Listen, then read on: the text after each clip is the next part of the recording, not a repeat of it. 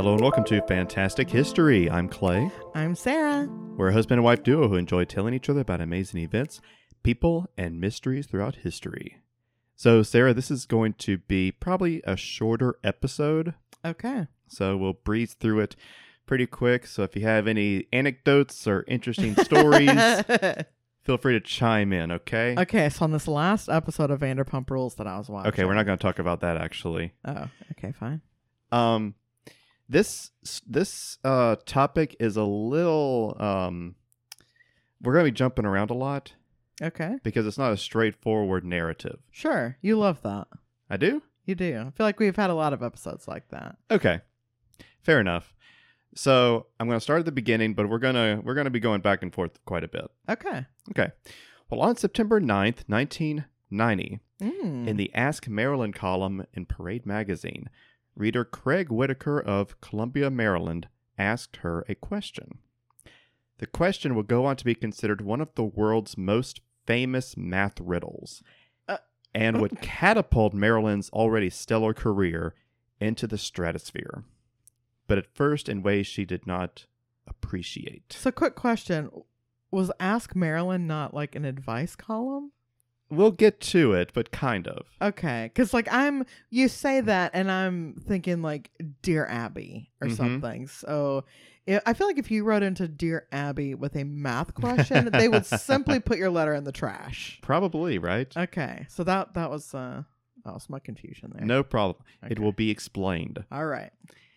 And while this riddle could be also considered to be a veridical paradox, rest assured, Sarah, we are not going back to the prison of infinite paradoxes. Which, lest we forget, didn't have to be a prison. It could have been a nice hotel, like in the actual thought experiment. There are many, many reasons why, but don't worry, that bit is over. The bit is done. So what is the riddle we're talking about? Well, if you read the title of the episode, then you know. Oh, great. So they know before me. Yeah, Sarah has not read the title of the episode yet. That's messed up. So I'm going to fill her in right now. We're talking about the famous Monty Hall problem. Okay. Are you familiar with this? No. Oh, I don't know whether that's a good thing or a bad thing. Okay, great. Well, the problem has been covered to death in classrooms, online videos, TV, movies, and so on. It was even a B-plot in Brooklyn Nine-Nine, which we have watched through. Oh, okay. Well, we haven't seen it all the way through. Oh, that's true. We missed one season. Yeah. I don't think they've talked about it on Vanderpump Rules. So, for God's sake. So why am I talking about it if it's been covered to death? And it hasn't been on VPR. For two reasons. First, because the Monty Hall problem it's not very complicated, but it's really hard to wrap your head around. Okay. And I believe the more you hear about it, the better you can understand it.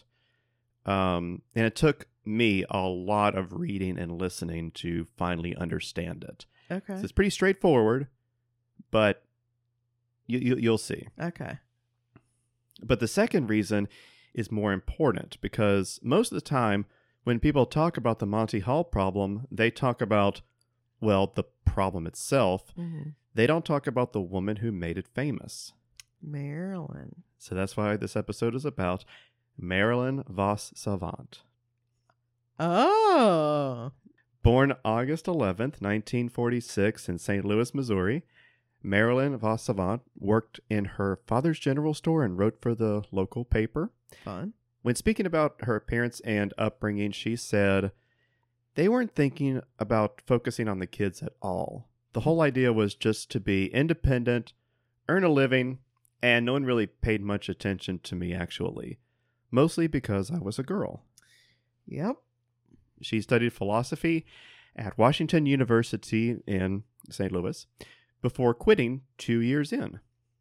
She then moved to New York City in the 1980s and worked as a writer. Whoa. She wrote the Omni IQ Quiz Contest. Oh. It's a book, which, as the name implies, is a contest book where Marilyn teaches the reader how to prepare for said contest.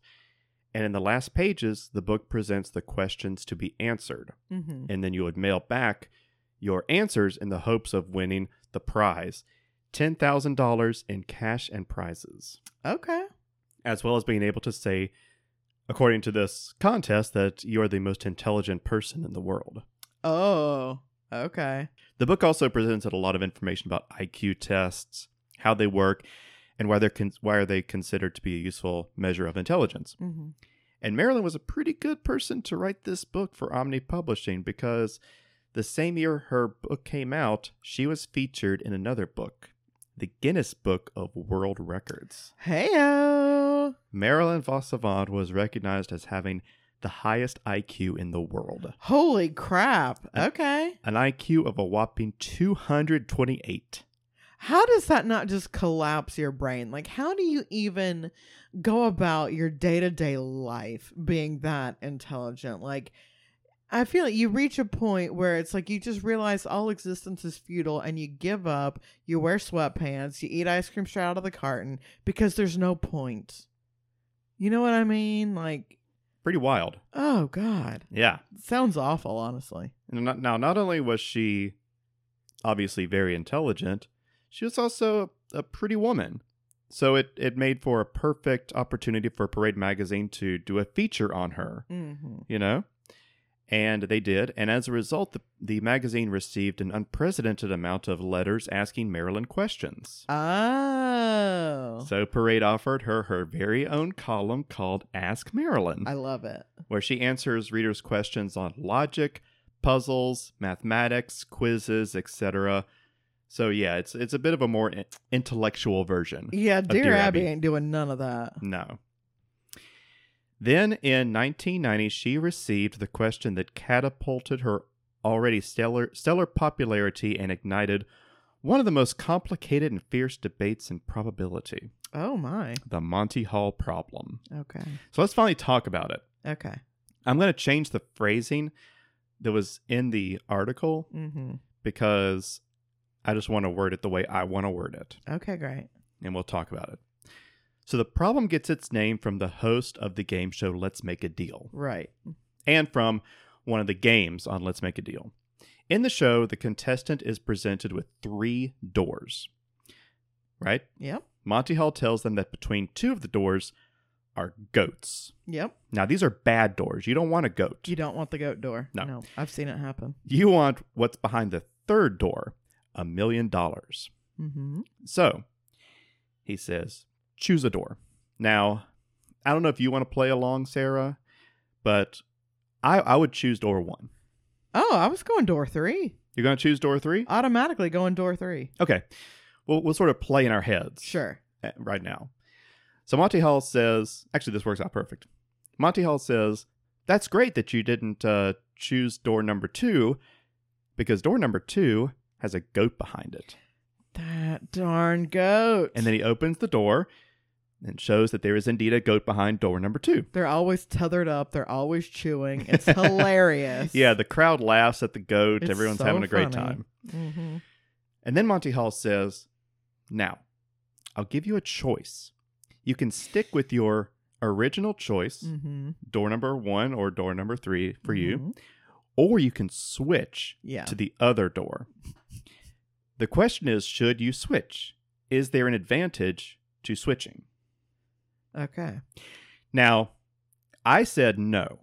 I'm not going to switch because I'm thinking at this point the odds are 50-50, and if I change the door and I lose, I'm going to feel worse. Right. Yeah. You know, you ever do that? Oh, yeah, many times. You change your answer. Your first answer was correct, and you feel like, oh, that hurts worse than if I had just stuck with my answer and been wrong. Well, especially being like as a kid in school, like you're doing a test, you circle C, then you overthink it, you erase it, you circle A, you get the test back, that one's marked wrong, and C is circled as the correct answer. And you can still see your little eraser marks, the little indentation of your pencil, and you're just like, are you serious? Yeah. You saw that I marked this. Can you not deduct the points? Are you serious? Second guessing yourself is a lesson you got to learn.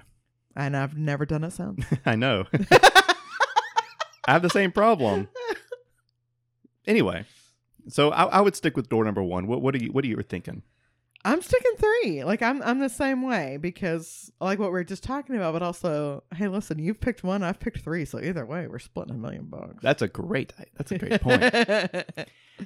Now, Marilyn stated in the article that you should always switch doors. Oh. She said it's not a 50-50 chance, but if you change doors, you have a whopping 2/3 chance of winning.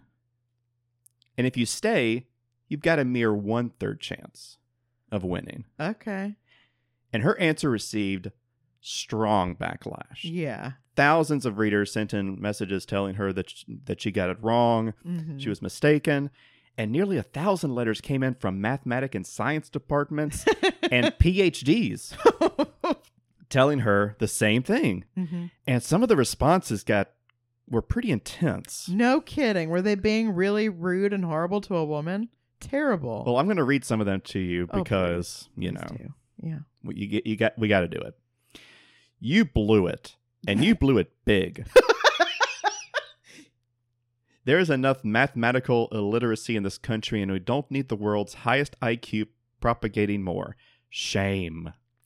Wow. Quite arrogant. Really? Another read, as a professional mathematician, I am concerned with the general public's lack of mathematical skills.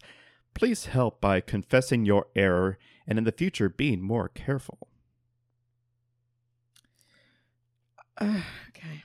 And then another reader summarized perhaps what many readers were thinking. Maybe women look at math problems differently than men. It's for the best you stopped right there, sir. For the best. Yeah, agreed. But here's the thing, Sarah, if you hadn't already guessed. Marilyn wasn't wrong. Yeah. They were wrong. Yeah, duh. And putting aside the arrogant comments, the sexist comments, all that stuff, the letters telling her that she had made an error shouldn't surprise us. In fact, when this question is put to the general public, only 13% get it right. Because they may say, I'll switch, but only 13% of people understand why. Right. The truth seems to run contrary to our assumptions, even for professional mathematicians, apparently. So why is there an advantage to switching doors? Well, let's take a look at the problem again. Okay? Okay. You start the game and you have a 1/3 chance of picking the winning door. Right. And you have a 2/3 chance of picking a losing door. Right. So if you choose the correct door, you should not switch. But you're only going to pick the correct door about 33% of the time. And here's where people get messed up. When one of the doors is revealed to be a losing door and you're given the opportunity to switch, almost all of us interpret this as simply removing an option, leaving us with a new 1 in 2 odds of picking the winning door, right? One door has got the money, and then the only remaining door does not.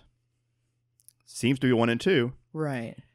But this is incorrect. I figured it out, but I'll let you explain. I'm shocked. I'm not shocked. Wow! He's shocked, guys. You know why? Because I'm a pretty girl, too. No. And we don't know math. Because we look at math differently. It took me so long to figure it out. Your odds have not changed. No. You see, Monty Hall will always open a losing door. Yep. If one of the doors you didn't select has the $1 million behind it, he's never going to pick that door. Nope. Because that would ruin the game. Game's over. That's boring. Yep. This fact gives you more information than you may initially believe. Since you will only choose the winning door 1/3 of the time, that means that 2/3 of the time, Monty Hall will be forced to open one door, the losing door, and the other door will be the winning door. You can also think of it like this, listeners. When I choose door number 1, would I switch if I could open both door number 2 and door number 3?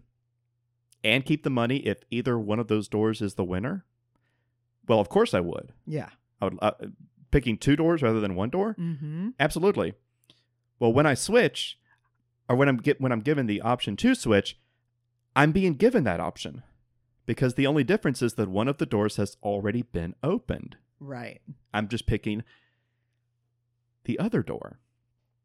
And if you're still having problems figuring it out, another way to look at it is imagine the same scenario, but instead of 3 doors, it's 100 doors. You choose door number 1, and Monty Hall reveals 98 losing doors. Do you choose the 1 door he didn't open? Of course, because your odds of choosing the winning door initially were 1 in 100. Right. But now that all the other doors have been eliminated, save 1, you have a much higher probability of picking the right door if you switch. Right. Right? Yeah, because why is that the door he chose not to open? Yeah. Why? Like for your example, you picked number 1. He opens 2. It's a goat. So there's either another goat behind 1 or 3. Well, if it's behind door number 3 as a goat, then why did he open 2 instead of 3? We know why he didn't open 1 because that's the one I picked. Yeah. So why did he choose 2 over 3? Well, you see what I'm saying? Like that's how I understand it. Like, what made you choose that specific door to open and that specific one to close? I am very suspicious, Monty. Well, Monty Hall could have picked either door. Right.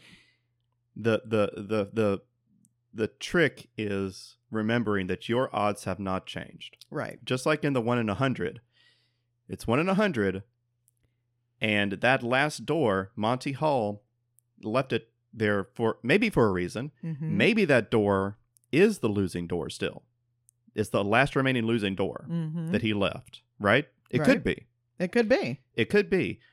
But that would mean that you picked the winning door at the odds of 1 out of 100. Right. Which are so low that it makes way more sense that you picked the wrong door.